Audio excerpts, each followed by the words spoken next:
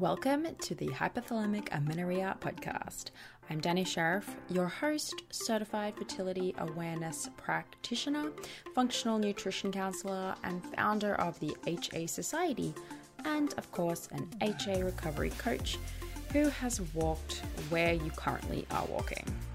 This is the place to come if you care about getting your period regularly.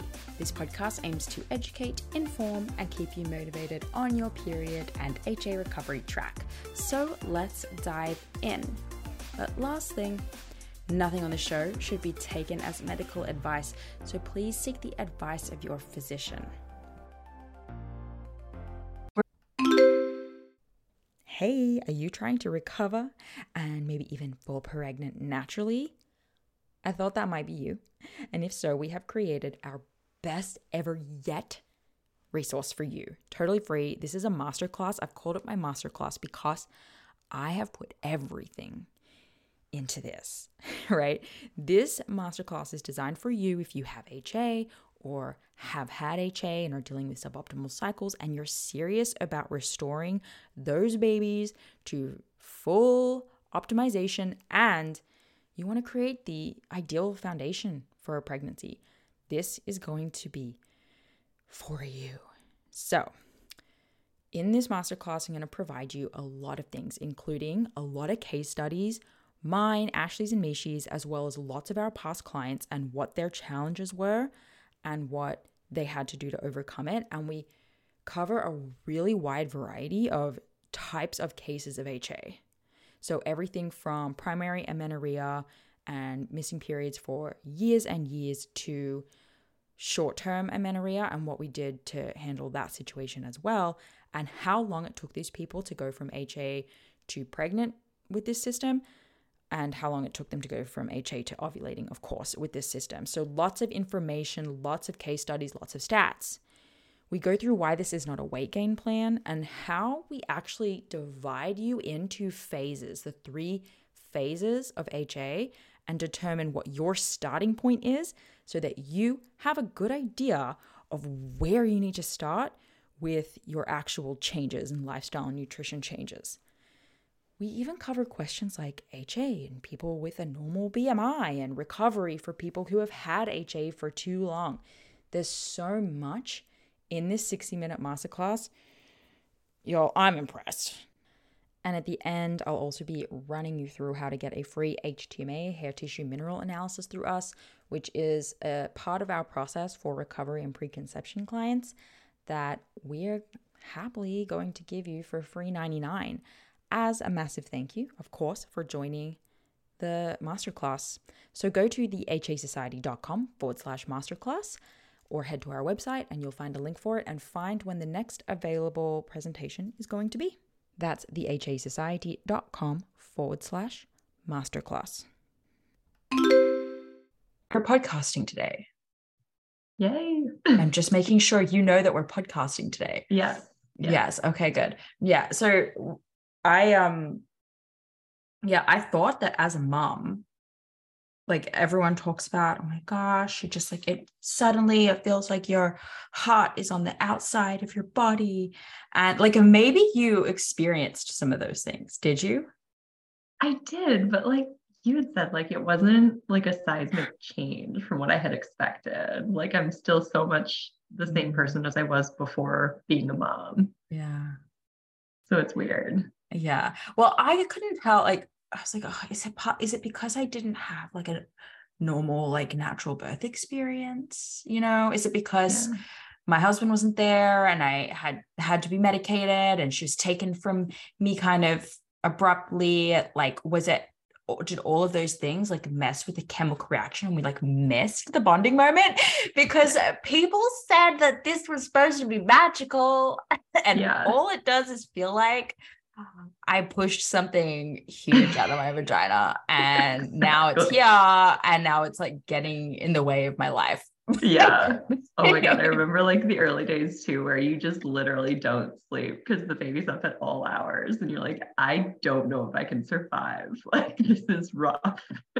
Yeah, no, Then yeah, they finally but it's get their actually sleep like, yeah, it's down. only like 6 months, but it's a Yeah, really long 6 months. exactly. You're like, I feel so inhuman. And then I'm like, why would I do this to myself again? I know. I don't know what you guys did, but my husband and I switched off nights because, like, even though I was breastfeeding and pumping, so she was, Yeah. um, we supplemented with some formula because I was naughty and I love my sleep so much that I wouldn't do a midnight pump or feed, right? So we would Yeah. switch off Yeah. nights. So there would be a night where he would take her and just use like milk in the fridge. And if it's not my night, I'm not getting up. Like, I'm Yeah. not getting, and it was the best feeling ever going to bed, being like, oh, it's not my night. I get to sleep through the night and he has to get up. But yeah, it meant that I didn't pump at night pretty much, like, so only every second night because Yeah. I would feed her on my night. See, and we did it differently. I think Trevor just used that as a scapegoat that I was breastfeeding, that he would never have to be up in the wee hours of the I think morning that's or late more at night. common. Yeah, it was awful. And two, like I like always did the pump because if I didn't, I felt so uncomfortable in the morning, like so engorged where I'm like, I just can't. I can't not do it. I think that my choice to not do it was it cost me in some milk production. Like it eventually learned Yeah. to slow down. But your body And probably adapted too, my where body you weren't adapted. feeling so uncomfortable. So I would still be super full in the morning, but I could handle it. It was like Yeah. whatever. I could handle it and I'd just get up and it was the first thing I would do. I definitely Would envision just leave like it. the second baby being totally different. Like I'm not going to breastfeed for as long as I did. Like I went 13 months exclusively breastfeeding. And I feel like that was too long. Like now obviously I'm going to be in a totally different work environment too. I'm not going to be working from home. So to try to schedule in the pumps like while I'm at the clinic is going to be a lot more I don't, difficult. yeah, I like to even I was working from home and I still would be like, wow, I forgot Yeah, to put like it that's just how I comes felt up. too. You feel like you just finished and now you have to do it again. Yeah, Stop. it's like you're constantly watching the clock and then you get panicky like if you're not exactly on your I timeline. said It's when just I awful. stopped, when I weaned off, it felt like it still feels like freedom. Yeah, Freedom. totally. Like breastfeeding is like just like a ball and chain. Yeah, And it kind of looks 100%. like it too with the pump. Exactly. And then everyone knows like when you're on your calls and you're pumping, you can hear like that, like the machine that I in know. the And background. because I do like these coaching calls and stuff, and I just like wouldn't put pump breaks into my calendar. I just like didn't look after myself in that way. Yeah. And so I would just, oh, well, look. So as people listening can determine, we already know how the person I'm talking to story turns out in the very end. But everybody, I would love to welcome to the show Amanda. Hello. Hi guys. A little pre-episode rambling. Do you mind? Not at all. No. Okay. Well, pre-episode rambling. I like I doing feel like that. all I I do never is remember to do ramble. it. Welcome to the best show ever to just ramble on. Definitely. Yeah, I think so. I think so. So yeah, so welcome Amanda to sharing your story. Would you give everyone your stats? Who you are, what brings you to being a guest on this show? I will definitely give you the details. I'll try to give you the full story, but without going too deep into the weeds here, because I know I could talk forever. But I guess basic stats.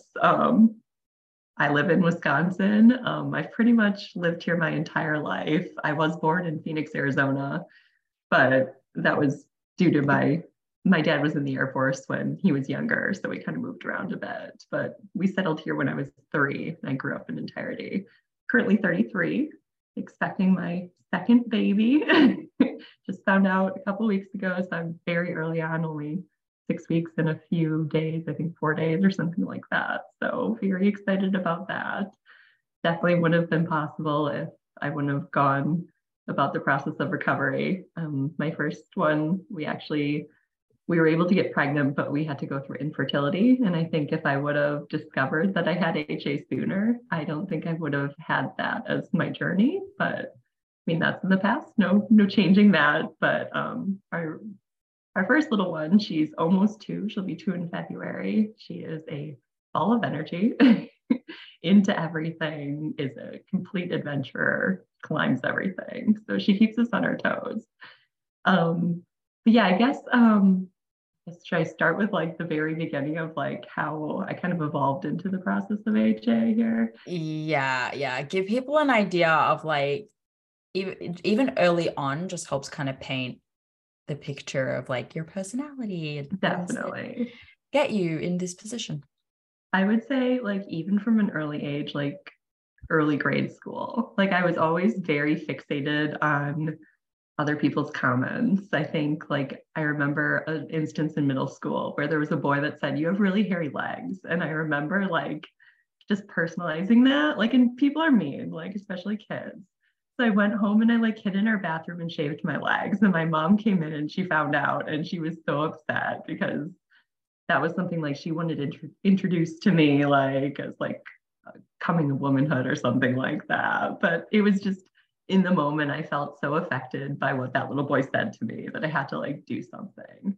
And I think like that mentality kind of, I guess, followed me for the rest of my life because anything that anyone would say or not say, or, I just would infer that they were meaning, I would take that personally and I would take action.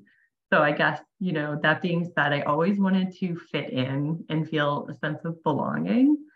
So early on, like middle school, high school, I was involved in like every single sport known to man. And it wasn't because I liked sports, it was because I wanted to be with my friends and I wanted to feel like I was part of the group. So I did basketball, volleyball, cross country, track and field, you name it, I tried it. And I think as I like progressed on into my older, school years, like particularly high school, I was like, this just isn't for me. I want to do something else. My mom had kind of focused on weight loss at that point because she got to the point where she was at the heaviest weight she'd ever been. So she joined Weight Watchers. That was a huge craze back in the 90s and early 2000s. And then she also joined Curves, which was a fitness center specifically for women, which she liked the idea of that because it was all women. She felt if she went to any other gym, she would be judged, and she would feel put upon like by men in the gym, like intimidating her. So when she did that, I actually thought, I want to join with you. So I went to Curves with her on a regular basis. We'd go like, I don't know, 3 times a week or something like that. And we'd work out and it was fun because it was just mom and me time. Well, then as I grew older, went off to college, I think my habits started to become more intense. I started to very much watch what I was eating. Like I was doing that kind of like in the later years of high school, but like really started doing it in college where I was, monitoring everything, measuring all my food, calculating it in MyFitnessPal, keeping track of things, was kind of obsessive about getting exercise in when I wasn't in class. I mean, honestly, like I look back and I remember college as like the best years of my life, but I did it all wrong because I was so focused on the wrong things. If I could just go back in time and like redo it, I definitely would. I mean, I was always somebody that was an overachiever, so very fixated on my grades at that point too. I remember one point in college where I cried. I called my mom crying, just like absolutely bawling because I got a C on a test. And like C is average, but I wasn't average. Like I was above average, so that wasn't good enough. It's so funny. Like if I got a C, I'd be like, like I wouldn't be psyched, but I'm just happy to pass. Yeah. And that for me, it was like literally the like world was turned over. Like, what am I going to do? Like, I'm going to fail. I'm going to be kicked out of college. Like, I took it to the extreme because that's what I did always. So, I mean, if I wasn't studying, I was focused on, what I was eating and how much exercise I was getting in. Then, I graduated, came back home.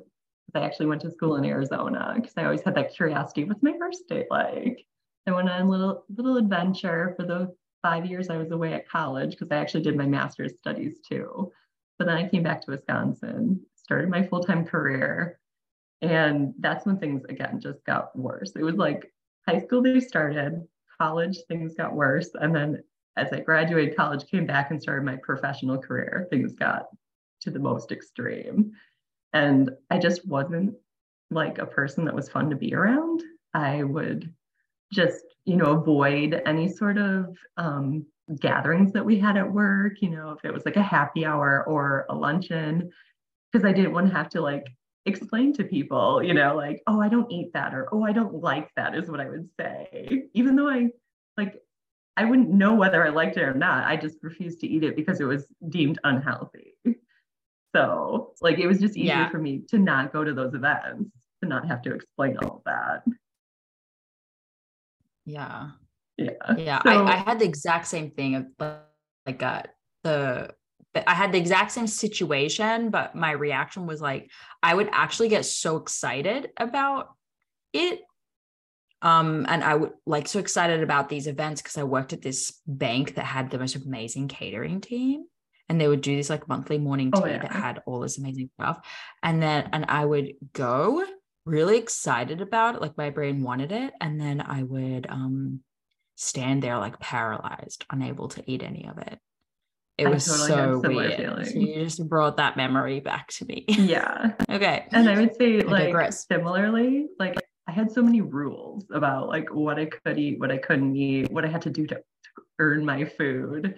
Like I remember like I wouldn't eat anything like that was like sweet or dessert until after dinner. Like that was my rule. Like you have to make it the entire day. And then whatever you're allowed yourself, whatever you had allowed yourself, like it had to be like a restricted portion of whatever it was, because that was just the way like I operated. Like I couldn't, I guess, buck the system. If I tried like to have like a piece of cake at somebody's retirement, like I couldn't do it. I would like take the cake and I'd like push it around with my fork and then just end up tossing it. So like, it's outside of my rules, which is just Yeah. stupid. So yeah, I guess, my family was concerned. They had like talked, to me many times over like, you're getting so thin, like, are you sure you're okay? And I would just brush it off like, yeah, I'm like the healthiest I've ever been. Like I work out every day and I eat the healthiest diet. Like, how could I not be healthy? Y'all And don't know what you're talking about. exactly. Like, and that was just it. Like I prioritized exercise over spending time with family, even like say for like Thanksgiving, I would like come late to our holiday gathering because I had to fit in my workout before I could go over there and like enjoy time with family and eat the foods I wanted to eat. Now, like if I have time during the day and I want to work out, great. But it's not the same like sort of workout I used to do anyways either. So that too has changed in entirety. Like before I'd have to completely and totally exhaust myself, like to the point where I was like literally dripping in sweat to call it like a workout. Now if I just like move my Mm, body, lightly, I'm like done. I this is did my great. movement. This is perfect. Exactly what I That's wanted. the dream situation. Okay. But so how do you start like listening to what everyone's saying? And like what happens? It's a good question. So, like I had said it like earlier on in the podcast, to get pregnant with our first, we actually had to go through infertility.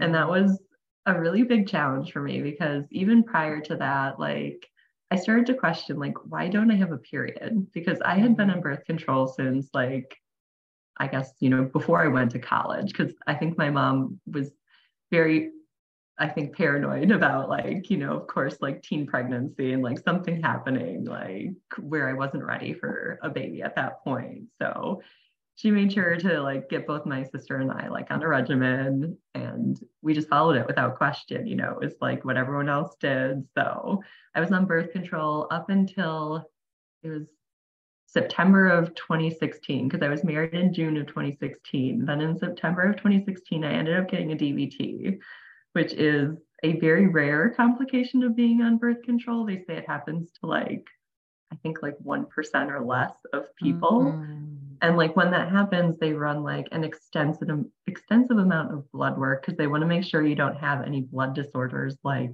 genetically whether that was like the cause of it or whether they can attribute it to the birth control itself.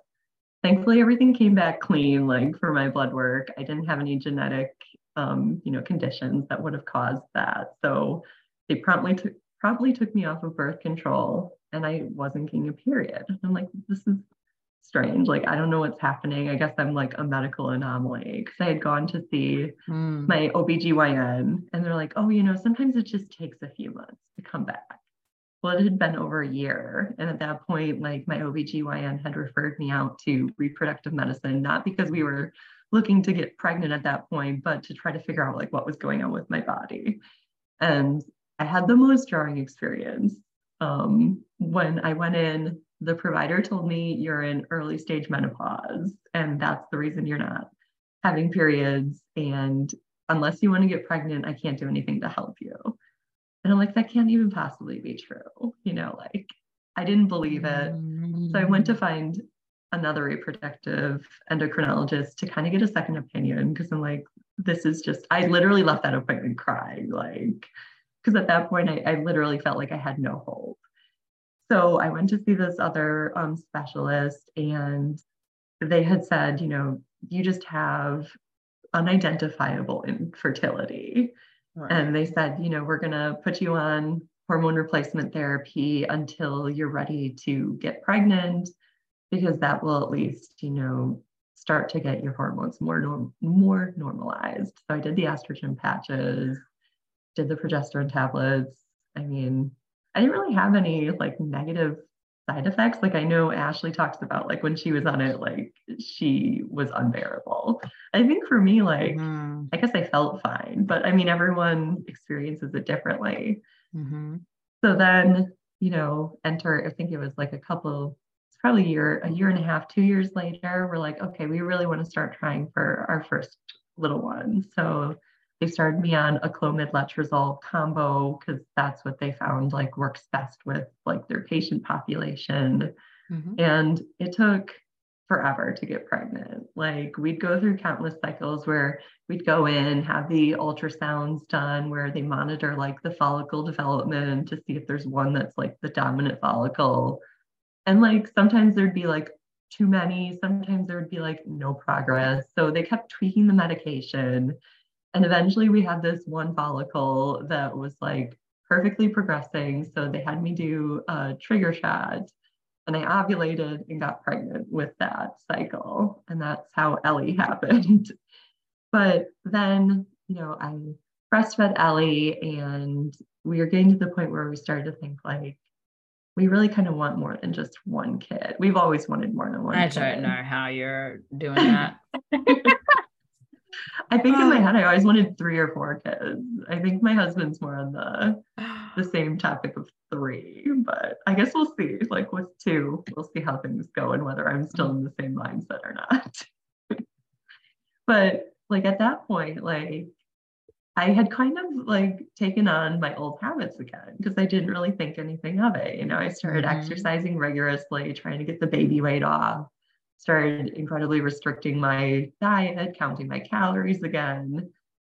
And I started to think like, is it me? Like, is what I'm doing what's causing the like defect in my body, is what I considered it. Because what an inch. Do you remember where that inkling came from? Like, yeah. I think, like, when I first went to see this secondary reproductive endocrinologist, they had mentioned hypothalamic amenorrhea once, and said like, this is a possible reason why you're not having a period, but then just kind of like glazed over it. Like, didn't really go into detail, didn't really do any further testing. Like, the testing they did was like more so like checking the patency of the fallopian tubes, like doing other like blood testing to check for genetic markers, this, that, and the other thing. They had at one point told me I had polycystic ovarian syndrome, PCOS, but I think that was just literally a consequence of HA, because it looked like I had a lot of small follicles because I wasn't ovulating. So, your story, to take a sidebar momentarily, because Ashley and I were just talking about this morning. Because we're working on this practitioner course, right? Yeah. And all things that we need to consider or that we want to cover. And so we're constantly chatting.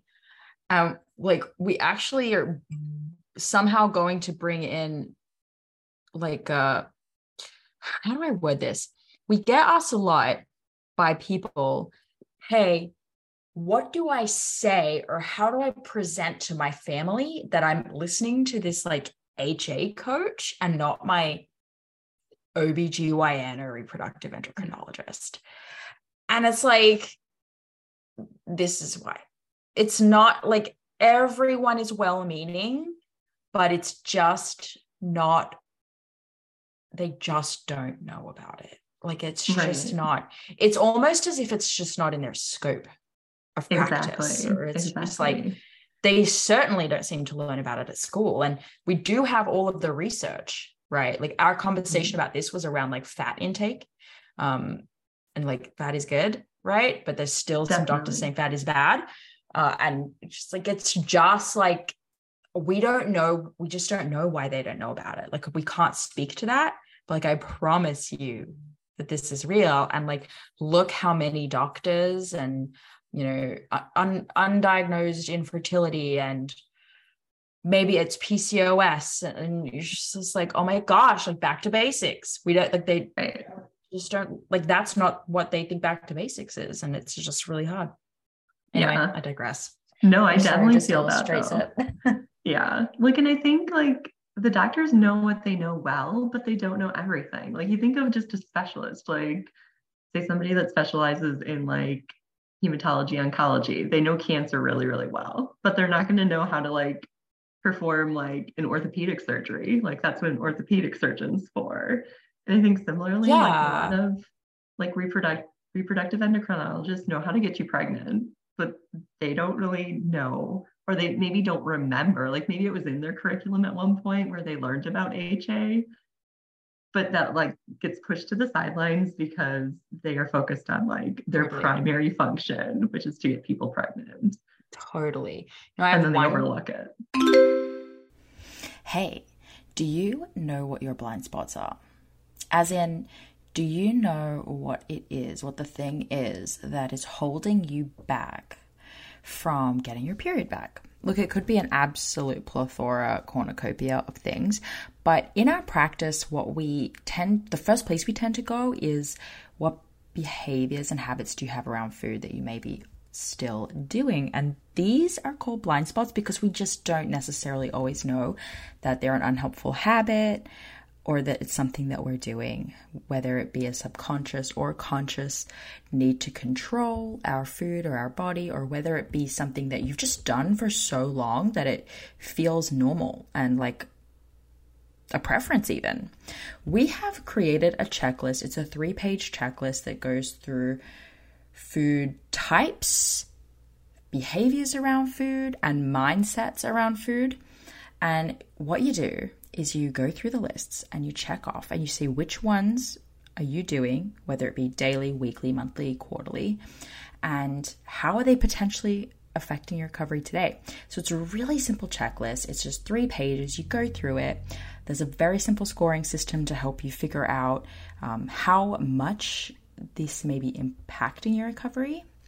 And it's just an insightful thing for you to do to help you reflect, and then you can journal about it or you can learn more about it and just start really working at any of the boxes that you checked and understanding that they're playing a role in your recovery.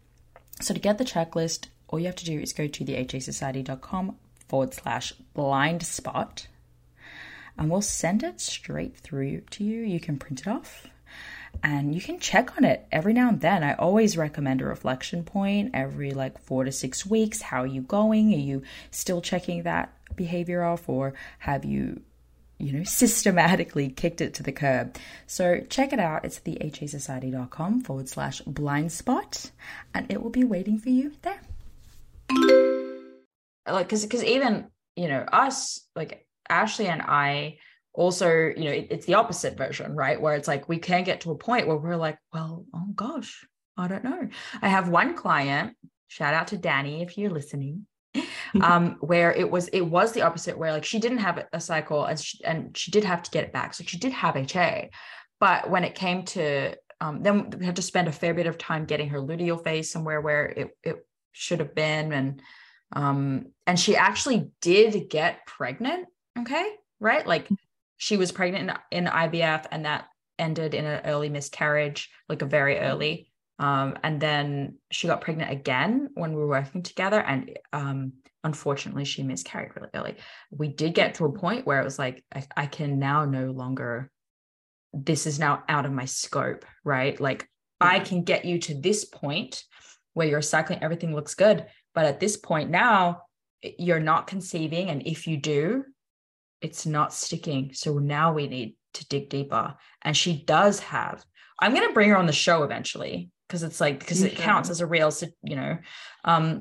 but at this point, it's like, you actually have undiagnosed infertility, because she's had the biopsies of the tissue and all those things, and everything's coming back negative. She's had the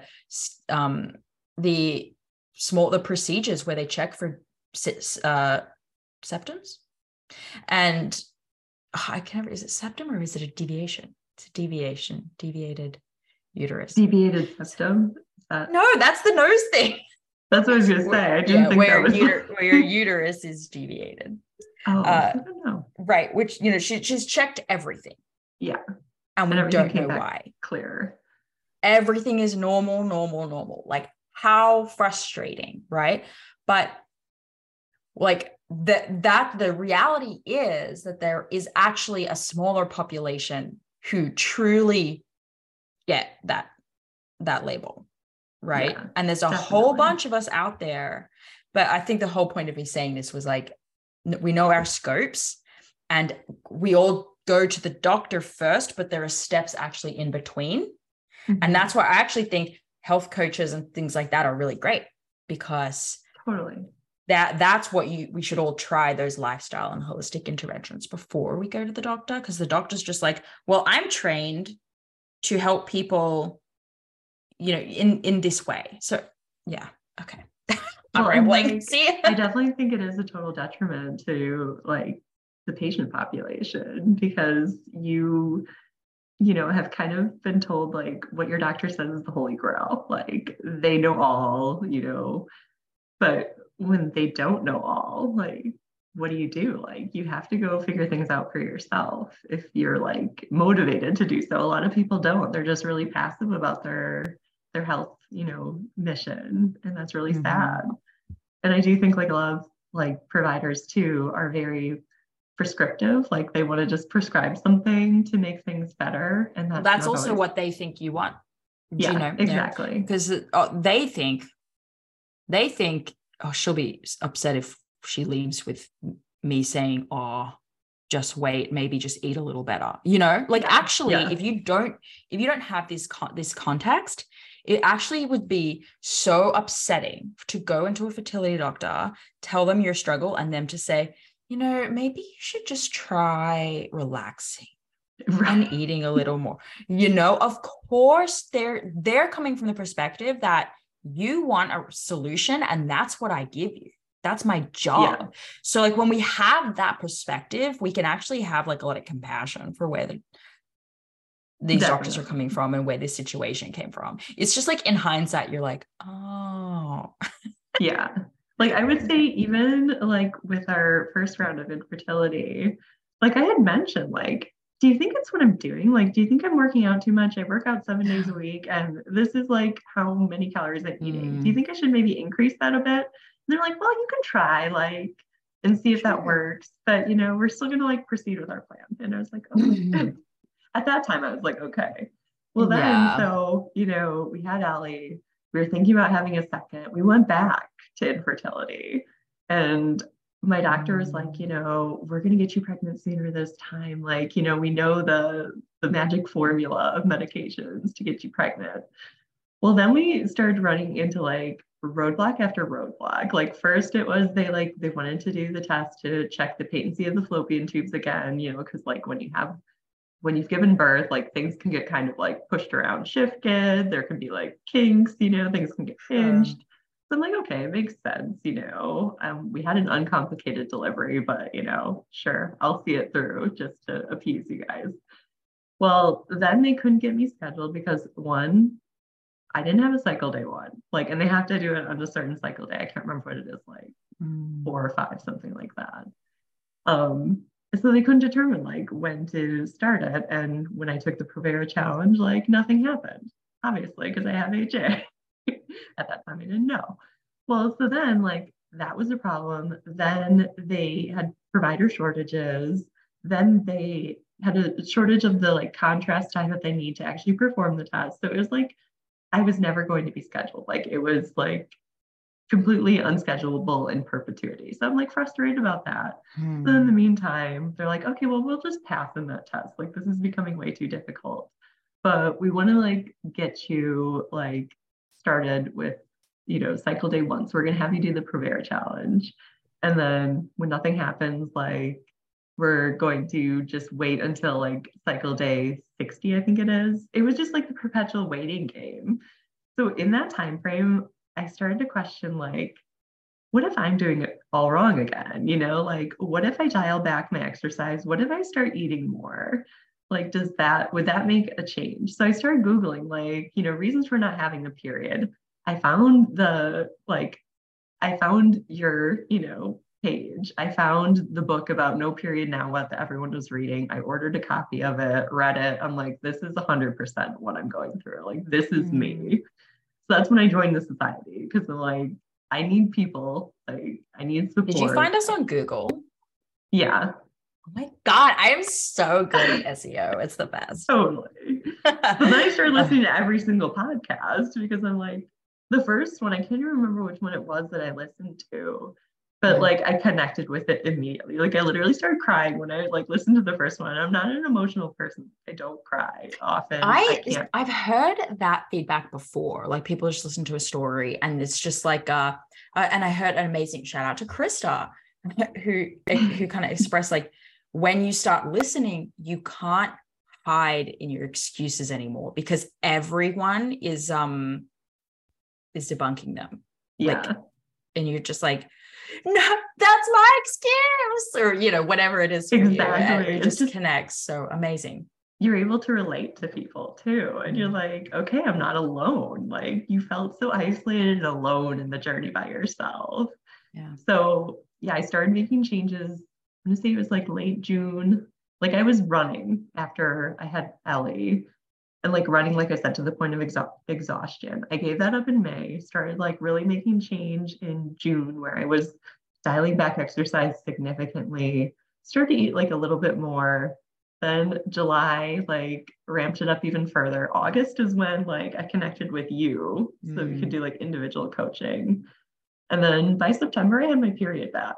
So it like really progressed which was after. Yeah, really fast. Yeah, after I figured it out, it was like I just ran with it. I just made the changes I needed to. Yeah, you're good like that. See, everyone, trust that do the thing. But so to reiterate, I think you had HA for like 10 years. Yeah, like so it's a long time. Like I said, I went on birth control probably around like 15, 16, right when I was in high school, like right before college. And I got off of it in 2016, but I didn't have a period, like, up and through like that whole point until I got pregnant with Ellie. And then even after Ellie, I never got my period back. So it's been like a long time. You obviously had been making a lot of changes on your own prior that really paid off. That when you were just like the moment where you sort of went all in, I suppose, on areas that you just hadn't yet, it obviously paid off. People are going to want to know like what that was though. Like, okay, so what did you need to change? What do you kind of boil it down to as the main things that were necessary for you? I definitely think changing my approach towards exercise. I think that approach I had before where I just literally had to go hard or not at all was a bad approach. I mean, now I'm because there was no not at all, right? You're like, it's go hard or not at all. Exactly. So I'm always going to go hard and there's never going to be a not at all. Exactly. Don't take any rest days because then you're just weak and you're a failure. Like that's what I thought to myself. I used to own socks that said no rest days. I would never wear those nowadays. I know, but it's In like my heyday, I would have. it's a literal message that was Yeah. sold or that is Yeah. sold. Crazy, right? Okay. So you used to work Totally. out super hard. You're doing like a lot of high intensity, Everything, like a lot of cardio, a lot of high sweating on the intensity floor. training. Yeah, exactly. Like even through recovery, I still continued to exercise, but I was doing walking, Pilates, or strength training, and it was never for more than 30 minutes. And there were definitely periods of rest in between. It wasn't 7 days a week. So I know for some people, like they like to give it up altogether. I think for me, like to keep my like sanity, I needed to do something because I do have right now have a desk job where I sit all day. And it's just nice to get up and get out, to like take my dog for a walk at the end of the day, or sometimes in the morning, depending on like my day's schedule and how that looks. So Gosh, it just made me feel good. how very reasonable, right? Totally. Well, and that was Yeah. just it. Like it was something I looked forward to and enjoyed doing, not something like that literally ruled my life. Like Mm-hmm. before when I was in HA, like if I didn't get my workout in, you didn't want to be around me. Like I was so fixated on, well, if I didn't do Totally. it, when I had planned to, well, when can I get it in? Like it has to happen today. Like I will not go to sleep without having a workout in. Mm-hmm. Mm-hmm. And now it's totally different. And like, similarly with the food, like I was so focused on counting every single calorie. Like there would be like maybe a day or two in the year where I skipped calculating everything and tracking everything. Now I don't calculate or track anything. I started to like really increase like my calorie load, like focusing on like balanced meals. So I was stabilizing my blood sugar because you guys taught us all the right things. I knew what to do. And Mm. it made a difference. Like I felt more satiated. Like I wasn't always thinking about food or like, oh, well, I'm hungry at 11, but I don't have lunch until noon. Like I gave up all of those rules because they weren't serving me. So I threw that to the wind. And I think, all of those changes made a huge difference. And I'm just happier. And I'm obviously like healthier too. Like I was never Mm. healthy in my older state, even though I thought that, for however many years, 10 plus years, Yeah. but I'm so much healthier today. Yeah. Okay. So those are all amazing, positive things that are super motivating. And to hear it's like, oh, she had it for ages, but then she just kind of like made the changes and it just worked for her is definitely a simple way to put things, right? But in reality, it's much harder. It Oh, is yeah. still really difficult. You know, it just because it didn't take you 2 years, you know what I mean? It's like, Yeah. well, it kind of was a long journey. You only just became conscious of it more recently, but what was hard and what maybe still is hard? Great question. I was just going to say too, like, I know I still have things to work on. Like, this is not a completed journey, nor will it probably ever Oh yeah, be. you got a whole postpartum to Totally. go. It's gonna be great. Totally. I think the hardest thing is getting past those days where you don't have the confidence that you want, where you're having like lower self-esteem. And that still like, carries on. And I think you just have to be conscious of it, to acknowledge it, and to kind of like push through it and say like, why am I having these thoughts? Like give yourself positive affirmations. Like a huge thing for me was, and we had talked about this like on one of our individual calls, jeans, like, or any clothes really, like go out and buy the new clothes. If you're trying to fit Mm, yourself into clothes that don't fit, you're going to feel like crap. Like there's just no way around it.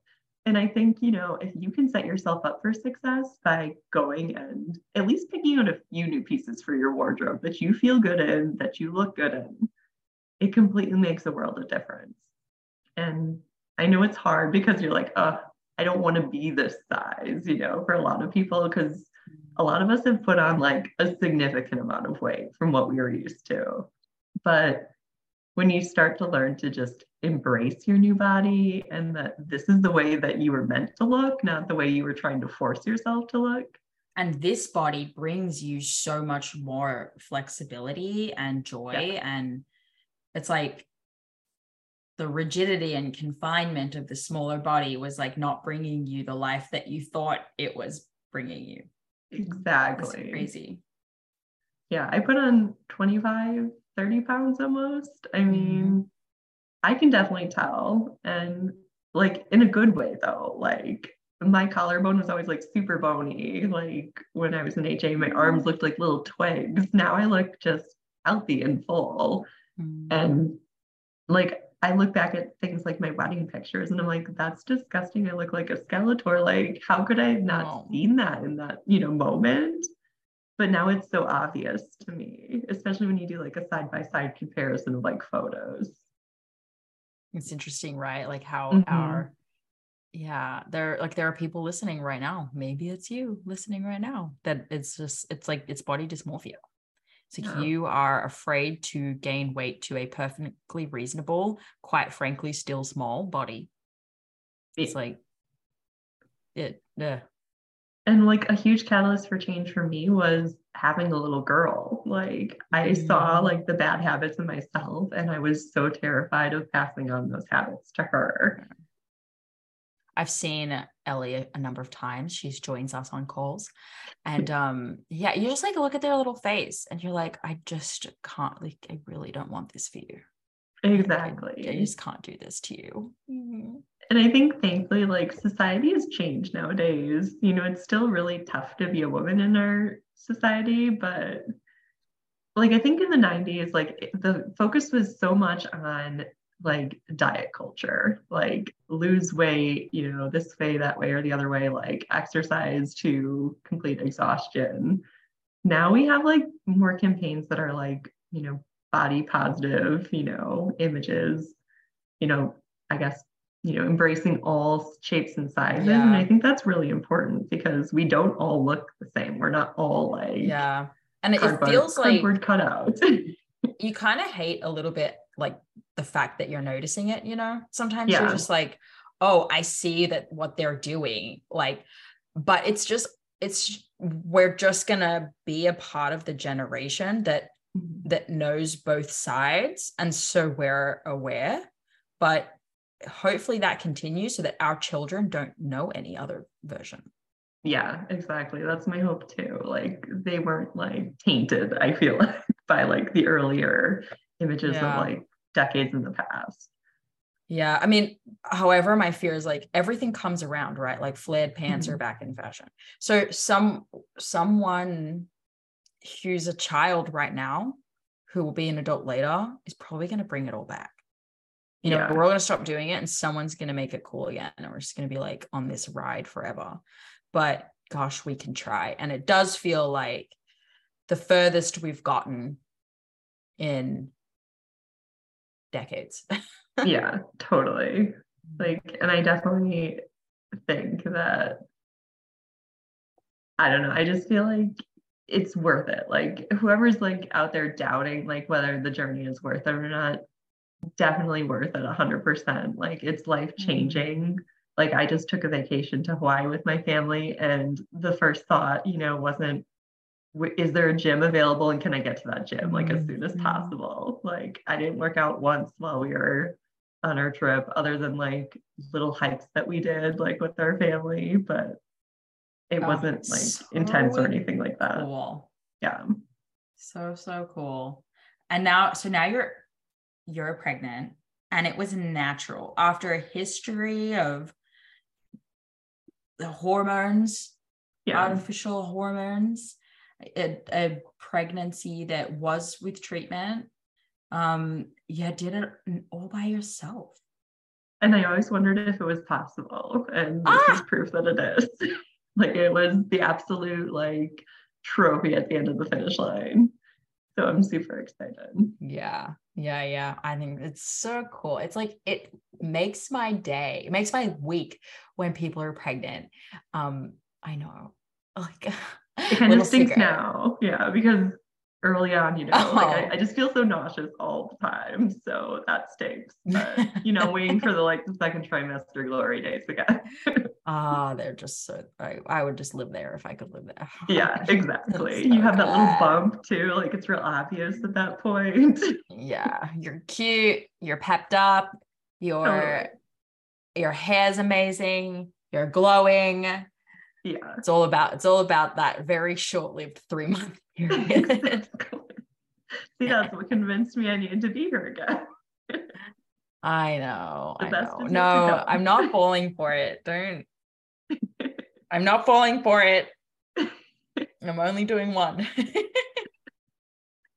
Well, there's always a chance of a second if you want it. There's always a chance. I know. There's always a chance. Like, we, obviously I'm charting now, and it was like, I had all my mucus and then I had the temporize for one day, like 98.1.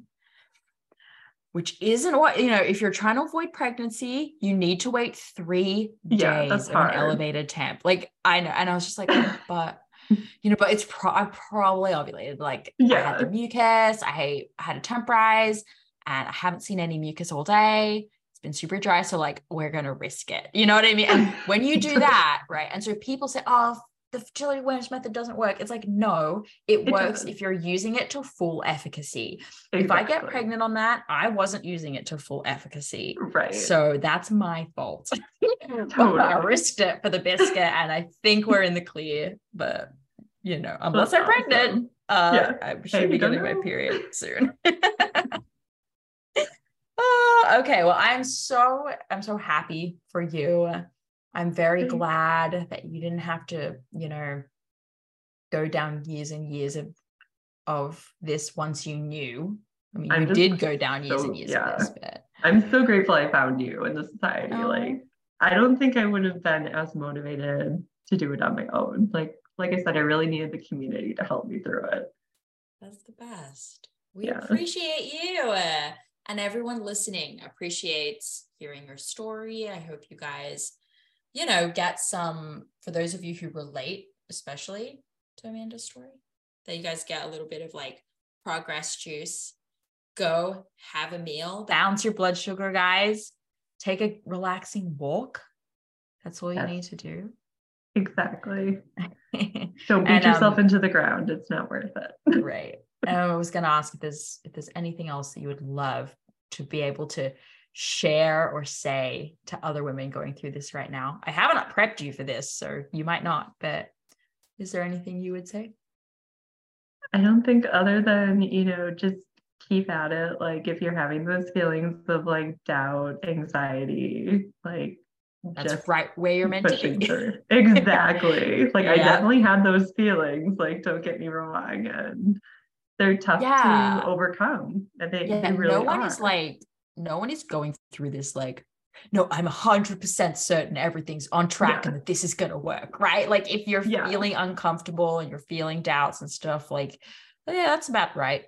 Yeah, exactly that. Like, keep going. That's where you need the community, because then you talk things out with other people and you're like, okay, I'm not the only one that's experiencing that. And you build that connection, and it gives you that motivation to keep pushing forward. Yeah. Everyone needs a recovery buddy or and join the Restore program, because that's super helpful. Thank you, guys. Opens January 10th. Unsolicited plug. Sorry, I'll pay you later. Okay. Well, thank you so much for sharing your story with everyone today. We really, really appreciate it. Yeah, thanks for taking the time. If anyone ever wants to chat with Mana, she's in the group. I'm around. Hey there, it's me, Danny, and I want to tell you about Temp Drop as a fertility awareness method tracking option. So many of you guys know that we actually recommend the fertility awareness method both as you're going through recovery and 100% after you have gotten some cycles back and you're starting to move forward for the rest of your reproductive years. So Temp Drop itself is a wearable fertility monitor, and we love it. It's a wearable device, so you put it around your arm, and you can use that instead of taking your temperature manually with a thermometer each morning. So I'm personally a big fan of the manual tracking. All of us at the HA Society are. And that's the method that we use, just using a good old thermometer. We use that with our clients because it's the best way to use it as a diagnostic tool as a practitioner. And it's also the best way to ensure if you're trying to avoid pregnancy that you don't get pregnant. However, manual temping for many reasons is just not always an option. When you're in the middle of recovery, again, we do recommend manual temping, but once you're cycling, the temp drop is actually a really great hack. So it gives you basically everything you need to effortlessly track your fertility status, like where you are in your monthly cycle.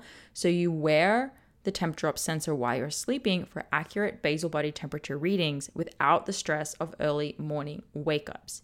So I personally love this because with a toddler, my wake-up times are all over the place, and the occasional sleep disruptions make using an oral thermometer a lot more difficult. So TempDrop's accompanying charting app enables you to track an array of symptoms alongside your basal body temperature. This includes tracking your cervical mucus if you've been using OPKs, and then it also gives you sleep insights too. So you can combine these fertility signs all in one place, and that will help you identify your fertile window, confirm ovulation, plan for your period, and if you're trying to get pregnant, identify whether or not you are pregnant. So whether you're trying to conceive or avoiding pregnancy, or you want to chart for health reasons like HA recovery, making sure your cycle's not slipping back in the HA direction, TempDrop makes fertility awareness accessible to all women, even if you don't have regular cycles or sleeping patterns. So track your ovulation in real time with the TempDrop, and we are lucky enough to have a 15% off code. So if you go to their website, they're usually having a sale, but you can stack this code on top of the existing code. So just go to tempdrop.thehasociety.com and use the code AFHA Society. I think too, if you just go to tempdrop.com and use AFHA Society at the checkout, that will work too. So happy temping and good luck. This episode is brought to you by Grassland Nutrition beef liver capsules. Did you know that in terms of nutrient density, beef liver actually blows vegetables and fruits out of the water? If you're a client of mine, you have already been instructed to eat beef liver either fresh or in capsule form. I recommend it for anyone and everyone who is, of course, dealing with amenorrhea and fertility challenges out there, but I may even recommend it for just everyone in general. Get your husbands on it, get your partners on it. If you have a history of HA and add on top of that maybe a history of the pill, maybe you've been pregnant before, through treatments or other, your body's been through anything, you're absolutely 100% dealing with a nutrient deficiency of some kind. And while it's true that testing is going to be the best way to understand those exact deficiencies, eating nutrient-dense, real food is going to be one of the most important next steps that you take with or without testing.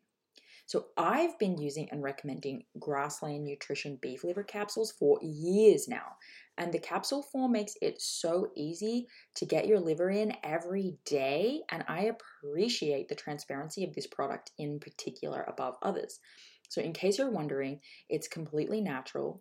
This is freeze-dried beef liver in capsules. It's organic, it's made from Australian beef, and my favorite of their products is the liver with kelp because of the iodine from the kelp, which is important for overall thyroid function, which is often low in women with underperforming hormones. So rather than eat seaweed snacks every day, I get to take this beef liver with the kelp for my iodine. So if you're recovering or working on a fertility journey right now, do not skimp the nutrient-rich source of beef liver. Get 10% off your order with the HA Society and support your favorite podcast along the way. They ship to most countries, so you should be covered. Just go to grasslandnutrition.net and use HA Society, just HA Society, at the checkout for the 10% off. That's grasslandnutrition.net with the code HA Society.